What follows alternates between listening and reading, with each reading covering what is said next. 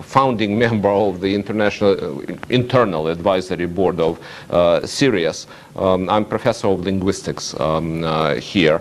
And right now, I am very worried about what you will see, because if I cannot show you things, you won't believe a thing I'm going to say.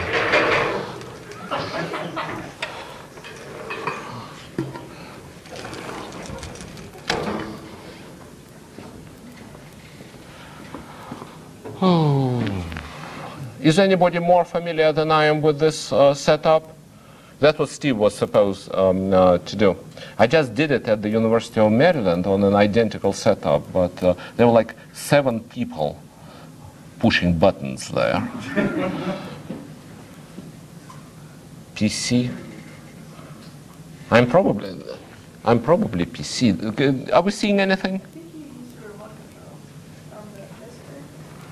And to do what? That's a good idea. That's a good idea.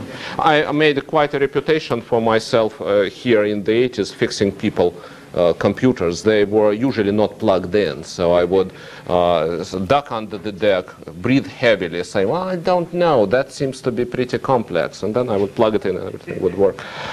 So I go on, right? Worth a shot. Well, I have on and off here, and nothing's happening, right? Nobody can see anything? Nobody can see my desktop? Nope. Oh, well, it's projecting something. Yeah. That's what I've been doing, warming up. Let me talk a little bit. Steve, I started talking unintroduced. Are you familiar with this thing? I apologize. No, I'm not. Not with this one here. It will be a very short talk if I don't get it going. Well, we're going to be familiar with it quickly then, I think. So. Yeah. This thing is on now, I think. If I hit a button over here or something. The PC. Yeah, let's try that. Internal, external, must be external. There we go. RGB2. RGB2. Hi. Signals again. We just got Here to. we go. Video 1, One data. more. Data 2. Any more time. I looked at the speakers that you have had this semester. I attended some last semester. Much of what you are getting comes to you right from the center of information security field, which is a center represented here by people interested in information security, probably in the departments of computer science and electrical engineering. One of the strengths of CIRIAS and one of the advantages and the wisdom of its founders, or let's be blunt, its founder, is to make it multidisciplinary. And we are getting very good exposure, very good publicity because of that, because we are the only ones who can address the problem in all of its dimensions, from the highly technical ones, which I'm sure most of the talent here represents, to the soft issues of philosophy and ethics and stuff. Where I come from is probably the most technical of those other disciplines. My field is linguistics, but what I'm going to talk about, it is a computational linguistic approach to information security. The talk is NLP for IIS. The IIS as in CIRIAS. NLP is natural language processing, which is the same as computational linguistics. If you've never heard of those beasts, think for a while about machine translation.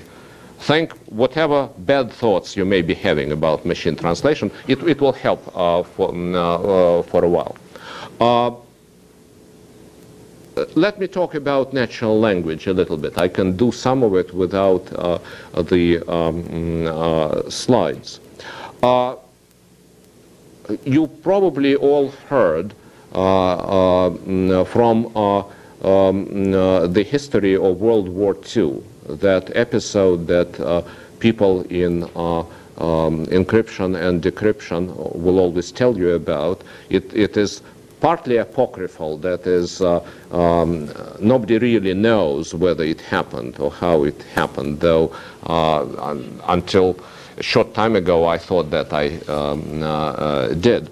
Both the Allies and the Axis powers were enormously successful in breaking each other's codes. Now that more and more papers are declassified about it, we find out all kinds of difficult situations the leaders found themselves in. Like, for instance, Winston Churchill had received a decoded signal about the bombardment of Coventry and did nothing, made a decision to do nothing to save the population, because that would have indicated to the Germans that their code was broken. There were many episodes like that on both sides. And then in 1944, to celebrate the year in which I was born, two Navajo speakers were put in the headquarters of ours, that is Ike's, Eisenhower's headquarters, and Marshal Montgomery's British headquarters, who communicated with each other in open Navajo. And the Germans couldn't decode it. I know that it was actually initiated by a linguist teaching at the University of Michigan at the time, at that time, Edward Sapir. And I don't know whether it actually happened. And from another source, I heard that it happened on the Pacific Theater, but I think it was in Europe. Think what happened. The Germans started treating that text as regular code, using all kinds of the usual pre-computerized combinatorial methods, raising the degree of mathematical complexity, trying this and that, and there was none of that there, because it was natural language that was used to encode meaning. That's what natural languages are. The way they encode meaning is outright idiotic. That's why it's impossible to decode, because there is no rhyme or reason to it. So much so, so badly so, that linguistics, one of the most distinguished disciplines with a long formal tradition, ahead of all humanities and social sciences, very theoretically enhanced, very computational, etc., still cannot figure out all the rules of any language. We have rough approximations. Linguistics is, of course, the best chance we have at this moment of penetrating the workings of the mind. But that is all fine. What does it have to do with security? How does meaning, how is meaning encoded in language? What we know is hundreds of rules, intersecting rules, that is, rules which overgeneralize and then specify a little more, rules which work on rules, and lists of exceptions. Still nothing? No, it doesn't detect that there's another monitor available. Pardon me? It doesn't detect that there's another monitor available. Excuse me. Where do you want it to detect? Try the adapter. Just that adapter on the back. No, the adapter. Shall we try that?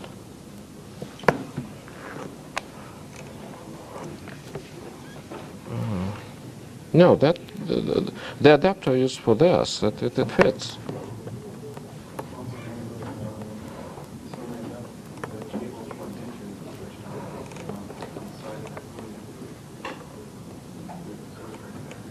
There is a bad tradition involving linguistic talks. We had a visitor last year, and then we got it going at the last moment of his talk. I hate it to happen again. I was assured that this has been done any number of times.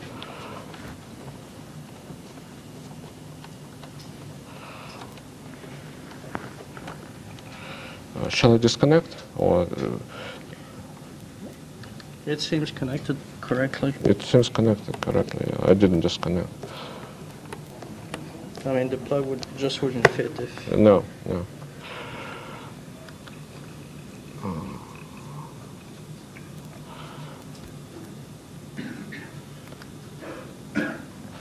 I was going to try restarting again. Why? What did you change? Not The reason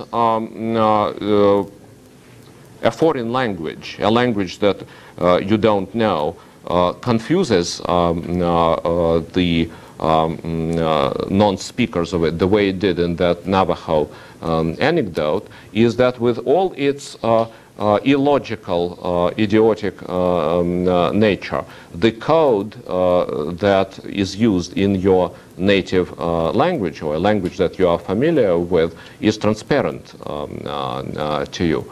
The other language uses a code which is not transparent, and it is not compatible at all. There are examples of that kind. Every language sort of dissects reality different. Like, for instance, look at the words for siblings that we have in English, brother and sister. That's a very common case, but not in all the languages, where we see two different possibilities. In English, the Hungarian language sees four. There are four separate words for older brother and younger brother, and older sister and younger sister, and no word for for just brother, that is sibling, male sibling of any age. In Malayan, there is just one word which says sibling, and there is no distinction. Surely in any language you can add words and explain what happens. But nevertheless, meanings are encoded differently. Look at the rules that I talked about. Simple rule, not even a semantic, not a meaning related rule. How do we form plurals in English? There is one seemingly very general rule, that is, take the noun, add the ending s to it. Covers a lot of cases.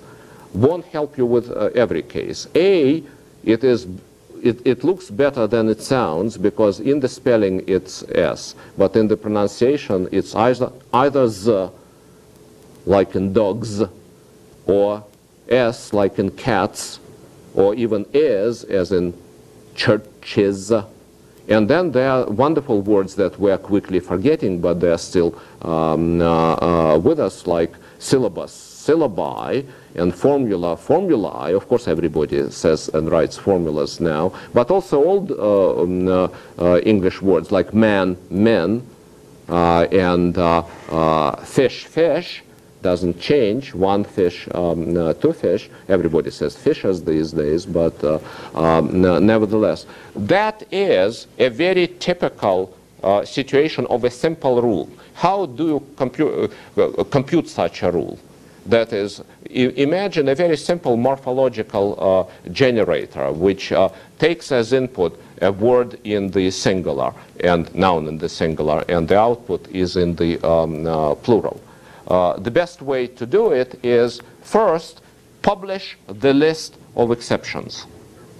There are about 200 of them. That's one mystical thing in all languages. The list of all exceptions never goes over 200. So apparently that we are hardwired for dealing with 200 exceptions, but not more. Tell me when you give up, because then I will simply start looking at the slides for my own education. I can wing it for a while, but then So the computational rule would say check first whether your word appears on the list of exceptions. And if it does, there is the plural there. So form the plural that way. Check next whether the noun ends in a sibilant, that is a sound, not a letter. S, Z, Sh, J, Ch, and J. And if it does, then add is as the plural. Sibilants apart, exceptions apart, now check whether the noun ends in a voiceless consonant, and there is a list of it, or a voiced consonant or a vowel. Voiceless, add S. The other case, add Z. This is not the worst rule there is. That is, we have to deal with rules which are much more complicated. Who are we and what do we do?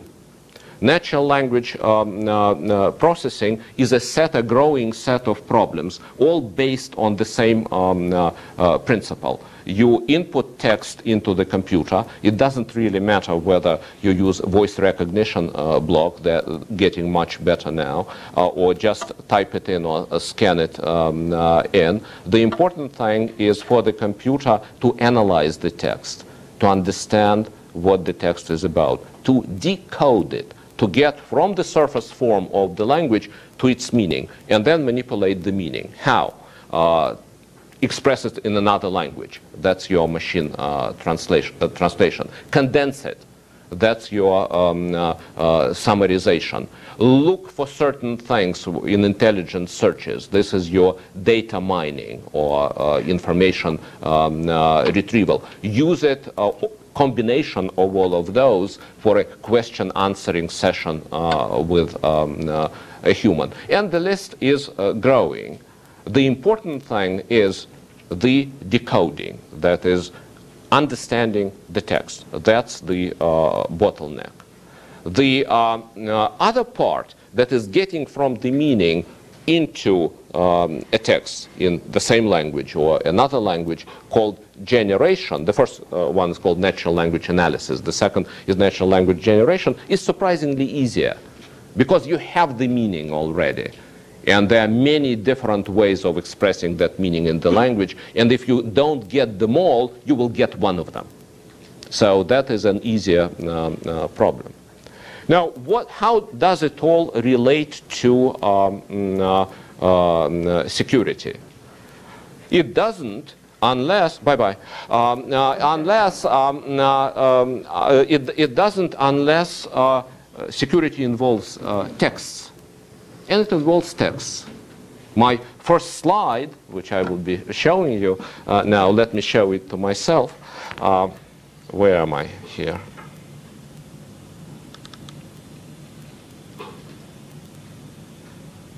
It's a beautiful slide.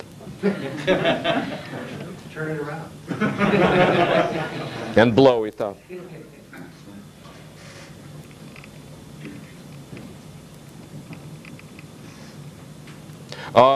To make up for it, please feel free to visit the URL site where a version of this paper is. You can access it from the Sirius site. Seminar, look me up at the speaker, and then there is a link to this thing. It also will tell you that it's the result of joint work that we have conducted here with Craig McDonough here and professors Mike Atala from CS and Sergei Nirenberg from New Mexico State University.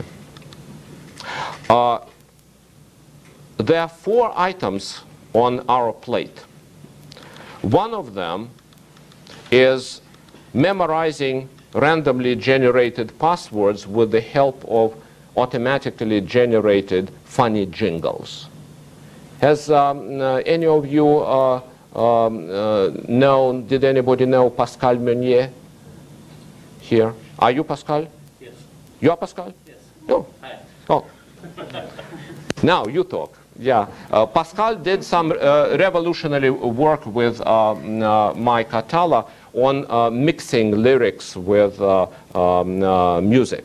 We took it from there, actually a very small part of what he did. He went much further and focused on something he didn't focus so much on, unless I'm mistaken, and that is actually generating jingles from a password. So I'll come to that in a second. The second item on the menu is natural language watermarking. That is, can we have a message in natural language, a novel that I write, and it has a hidden message there, which I can produce in court if somebody else tries to steal it. And it says this novel was written by Viktor Raskin at one of his less lucid moments, and date and stuff like that. Watermarking, have you had any exposure to watermarking here? So you know what it is as far as non-natural language text is concerned. We are trying to extend that into natural language text. The third item on the agenda that we were much more hopeful about than we are now, because we have discovered the fourth item, and that is, how about throwing machine translation? How about trying to recreate the Navajo trick? Obviously, we cannot do it the same way. That is, the moment people see something they cannot decode, they will think of Navajo. Now, that by itself is not so bad, because it won't be Navajo, and there are 5,600 languages. We have resources for machine translation for about 40 of them, and we have a system for rapid deployment of a machine translation system for language X, which is semi-automatic, in less than 6 months. So we can change those languages all the time. Still, it's all done, you know, from websites and stuff. And how long will it take for the enemy to discover that? How long will it take for one of us to sell it to the enemy? Nevertheless, this is one of the possibilities. If you hear of any sellers, my address is on the site. The fourth one is the one that we discovered in the process of working on the first three, and this is a biggie. And this is the one which I will probably come and talk to you again at Spafford's request in March. He was not aware of the fact, and we'll never tell him, that we couldn't get the projector going, but he thought that I had enough for sharing with you this time, and stopping short of that fourth one, and then we'll have a colleague from Alamo who will be here, Judy Hochberg, who will be here on the 25th, and she's we're considering joint research about it. She doesn't do that fourth thing. Downgrading is the term, but she will give you some preliminaries which will help. And then I will come back with another set of mysterious, secret, classified slides that I cannot show you, and talk about downgrading. This is the biggie. This is the biggie. To celebrate my 51st birthday, on the 17th of April, 1995, President Clinton issued an executive order, one of his smartest. I mean, all of them are sort of comparable, but this one is the smartest. That is, it obligates every branch of the government, every department, to declassify documents which can be declassified. When I become president, I cannot be president. I was not born in this country. When my daughter becomes president, I hope to create an automatic module for generating executive orders of that kind. That, I think, will be very easy. Now, I don't know whether you guys have an appreciation of what it is. The very rough estimate is about 80 billion pages of stuff that need to be looked at. Most of it can be declassified, some cannot. Department of Energy came under fire first because of all the nuclear stuff. Now, incidentally, everything is on hold because of the problems at Los Alamos. But they created a book of human instructions, that is human-to-human instructions. This is how you declassify. This is what we can say, this is what we can't say. And it's based on any number of instructions, directives, they change all the time. That's about 700 pages of instructions. It takes, on the average, a human declassifier, pretty highly paid specialist at DOE, 2 weeks to declassify the document by just sort of blanching out the stuff that can be blanched out, or by saying too much of it, the whole document should stay classified. Then it takes about 2 months for the document to go places and for final approval and stuff. This cannot be done. You cannot hire enough people. It's too expensive. What do we need? Automatic declassification. That is a system which reads and understands those instructions and then implements them automatically. Now, that decree will, the executive order gave 10 years to the agencies. So the deadline is my 61st birthday on the 17th of April of year 2005. And I guarantee to you that I will not get a birthday present that day. That is, the executive order will not be implemented. But something else, and we tried to make some inroads in that, talking to DOE about it, and they're simply not willing to commit any funds to that. But there is something else, which is basically the same problem, and this is what one of the speakers last fall was talking about. Have you heard Carl? Did you hear Carl Landwehr from Mitrotech? Used to be with the Naval Research Laboratory. Downgrading. Here is the deal. You have two networks, high network and low network. The high network is for people with security clearance. The low network is for everybody else.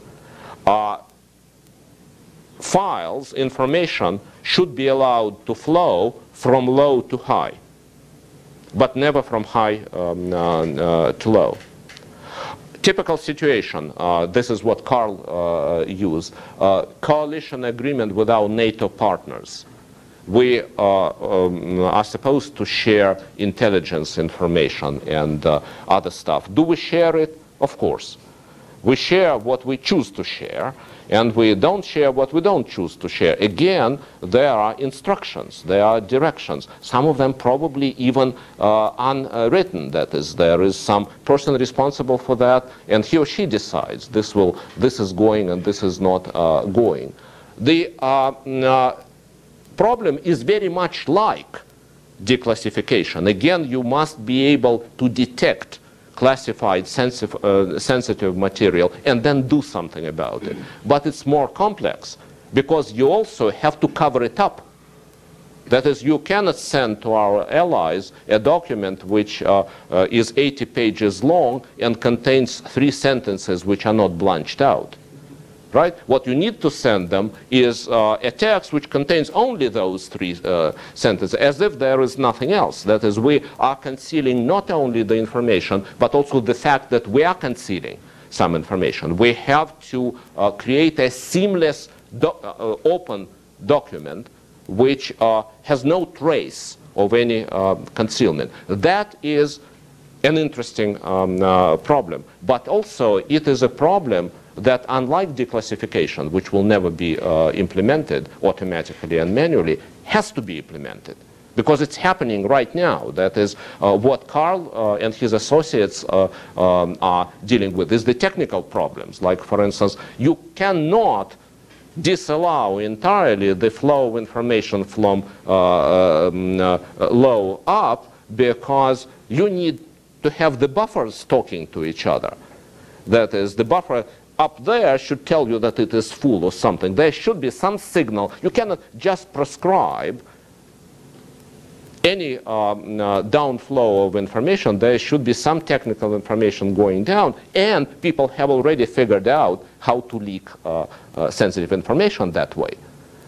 So even that is a difficult problem. But also we need to propagate those documents down seamlessly while removing all those things which shouldn't be seen by anybody but us. I must tell you also that we have been doing that kind of research. Most of our funding here and in the allied Computing Research Laboratory at New Mexico State University, represented by Sergei Nirenburg, who is a close associate, a former PhD student of mine, a much larger lab than we have here. We've been funded very generously by the Department of Defense and National Security Agency, and all our projects are unclassified. That's the beauty of it. We can handle downgrading and declassification by developing techniques without seeing actual texts,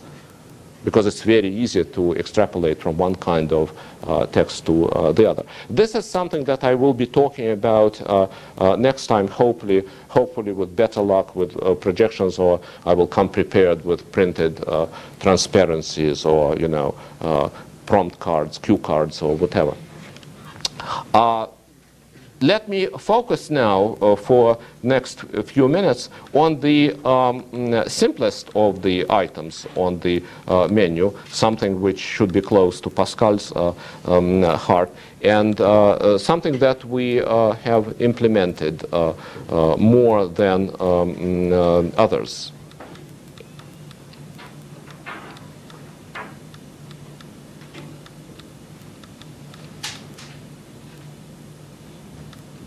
What we have so far is this.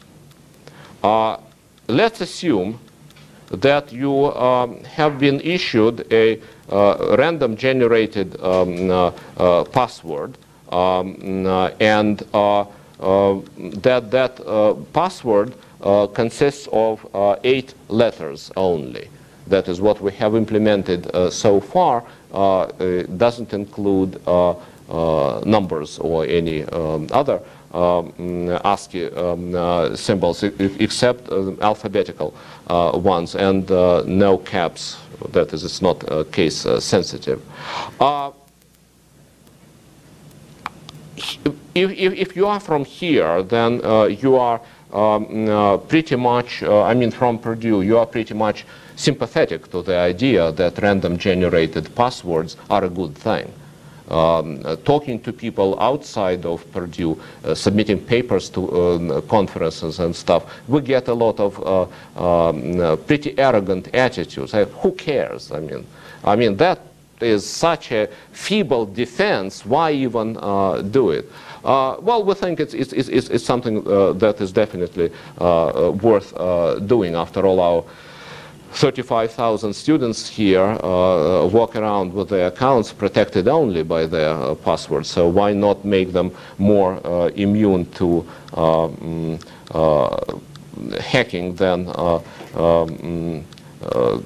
the obvious ones?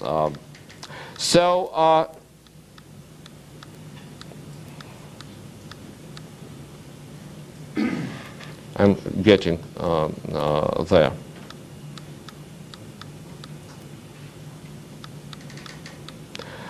This is what we do.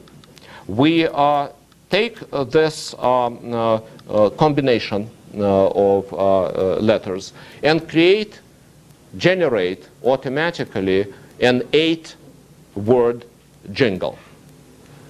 Out of all the richness that Pascal has created, we take one primitive tune. I'm not sure that you even have it. Maybe somebody, I didn't grow up in this country, so I have strange gaps in my culture. What is the tune? Where does the tune? Ta ta ta ta ta ta ta ta ta ta ta ta ta ta.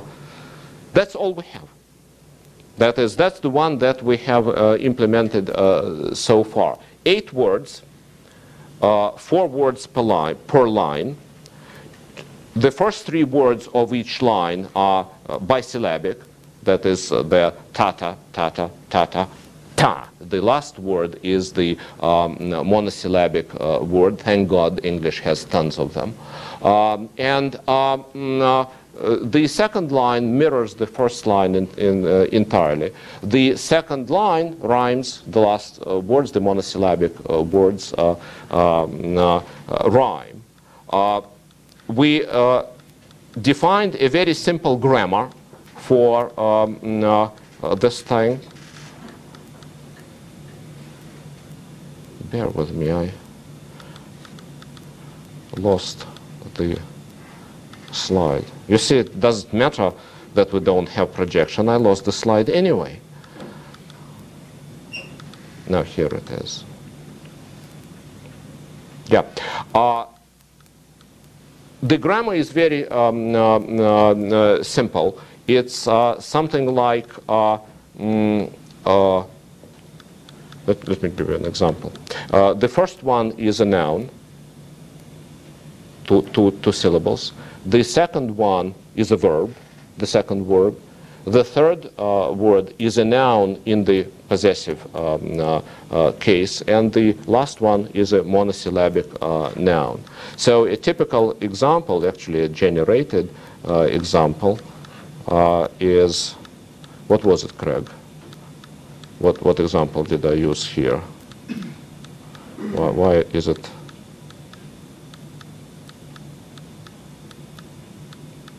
Oh, there.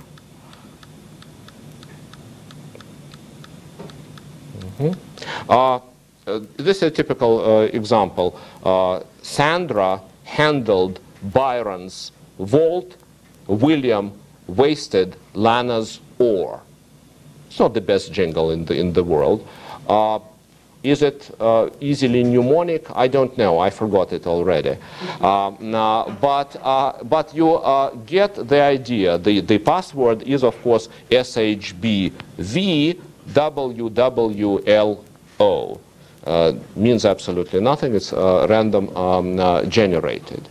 Now, the implementation is based on lists. That is, we have candidates for the first and third word of each line are names. So we have a list of names, a sampling of names for each of the letters of the alphabet. We have lists of verbs, and we have lists of the non-name nouns. What we are also trying to do, and I will not get into that because it's a totally different issue, is we are trying to make it funny. In that, we base ourselves on work, my own and Salvatore Attardo's, also Purdue graduate, a former PhD student of mine, on computing jokes. That is, we have software which computes jokes. You realize I wouldn't be standing here if we could generate good jokes.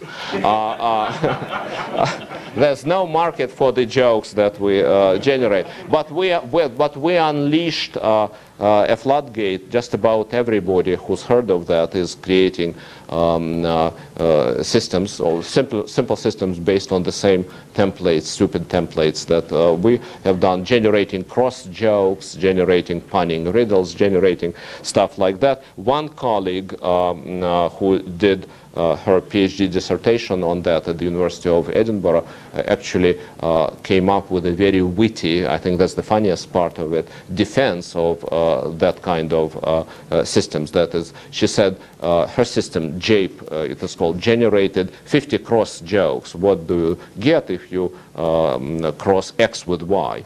And then she took 50 jokes from some list of jokes and mixed them together, and human subjects couldn't tell the ones generated by JAPE from the ones generated by people because they were all awful. That's an interesting defense. Look, my stuff is awful, but it's no more awful than your stuff. Therefore, it's good. Therefore, my stuff is good. Yours is still not good. Yeah. So anyway, what we are doing, and Craig is here to answer any questions, share the software with you. I think it's the second beta release now, which what we are trying to do is to make it more memorable by making them funny. Where we are right now is that we are trying to make the verbs in the two lines somehow opposite to each other. Like, for instance, in the first line, it's like a good verb. And in the second one, it's a bad verb. That is, in the first line, would say somebody did something good for somebody. And the second line would say, and somebody else did something bad to somebody. The reason for that is that there is a formal theory of humor, mine, very good, which says that much of humor is based on that type of oppositions. And we are trying to get into that. It's much easier to generate jokes which are short text, but still longer than this very highly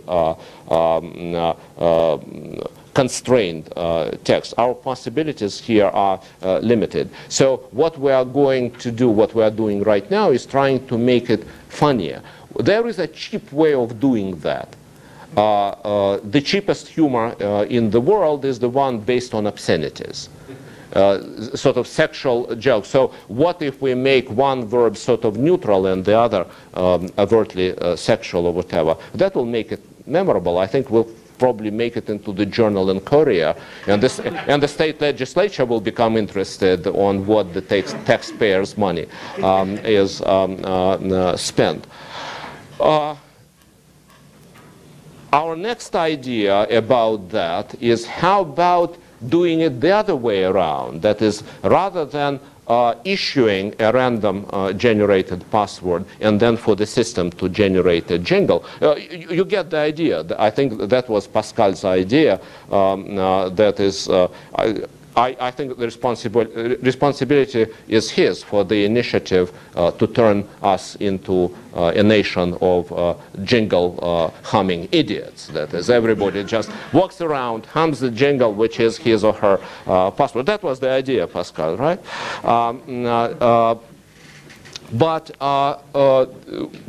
one possibility is, how about starting with a jingle?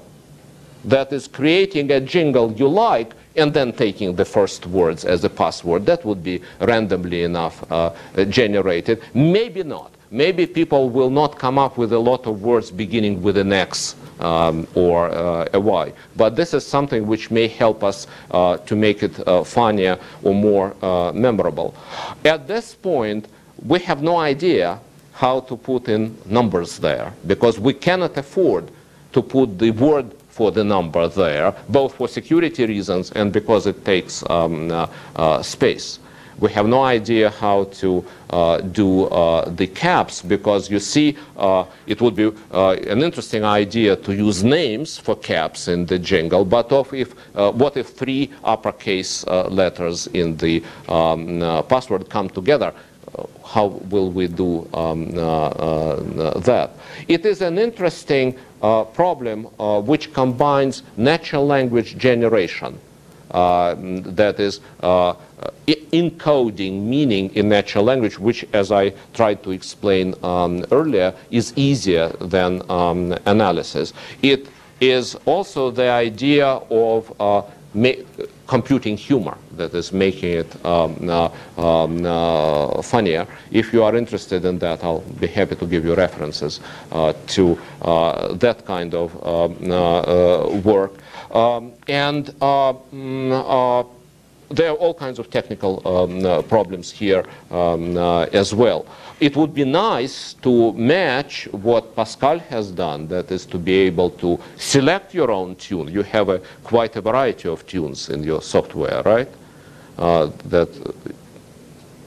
in theory many, but in practice just a couple.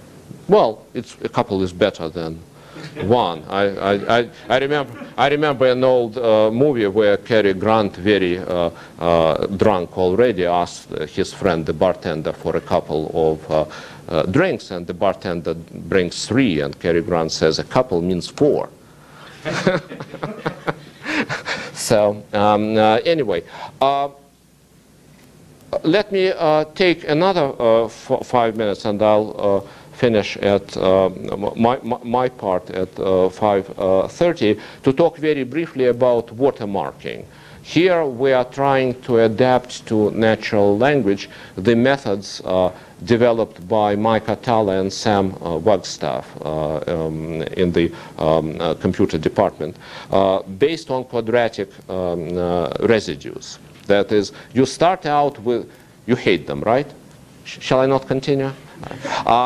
You start with, your key is a large prime number, a very large prime number. And then there is a simple formula which calculates the quadratic residue for any number which related to this one. And it gives you either plus or minus 1. You can treat plus 1 as 1, minus 1 as 0, and these ones and zeros should remind you of something.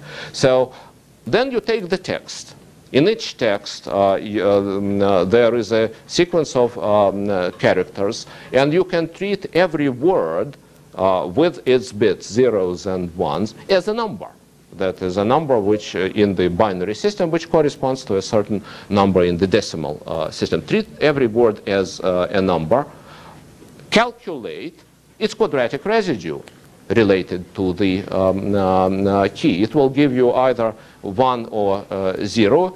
Treat it as a bit. Use those bits to write your secret message. That is, imagine this. Your message is this document was authored by Victor Raskin, Social Security number, whatever, on the 4th of February 2000. What, 15 words multiplied by 6 characters per word, 90 multiplied by 8 bits, 720 bits. We need a message which is at least 720 words long to give us all the correct values. And then there is a problem. Only about 50% of those will give us the correct values, the words. Some of them will give us the no, wait a minute. I'm lying. Each word gives us a bit, right? No, that's right. I'm not lying, just exaggerating, which is okay pedagogically. Some words will not be okay. The linguistic problem, the computational linguistic problem, is to replace those words with those which are okay. That is, synonyms, which will give us the right quadratic residue value. Or in some cases, you cannot replace just one. You have to replace a whole phrase, making sure that all the other values are okay as well. This is doable. This is doable, and it is doable automatically.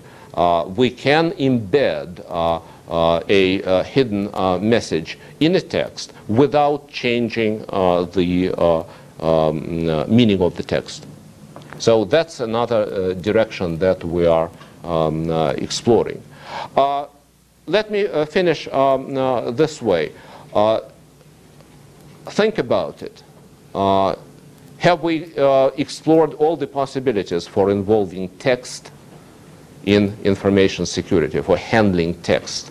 Wherever we can do that, natural language processing, which is an extremely advanced discipline with much enhanced possibilities, amazingly not underlying most web search engines yet, but people at Microsoft and in many other places, Apple, are hiring graduates in linguistics and natural language processing like crazy.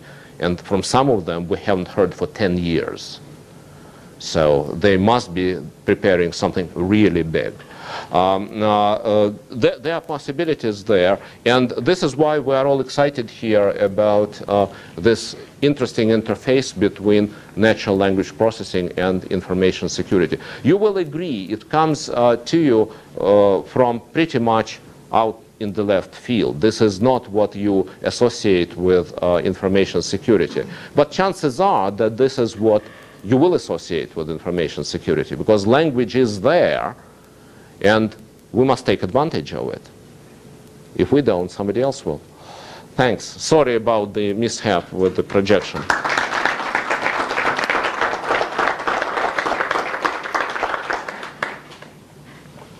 Any questions? Like, why did the projector not work? Well, thank you very much.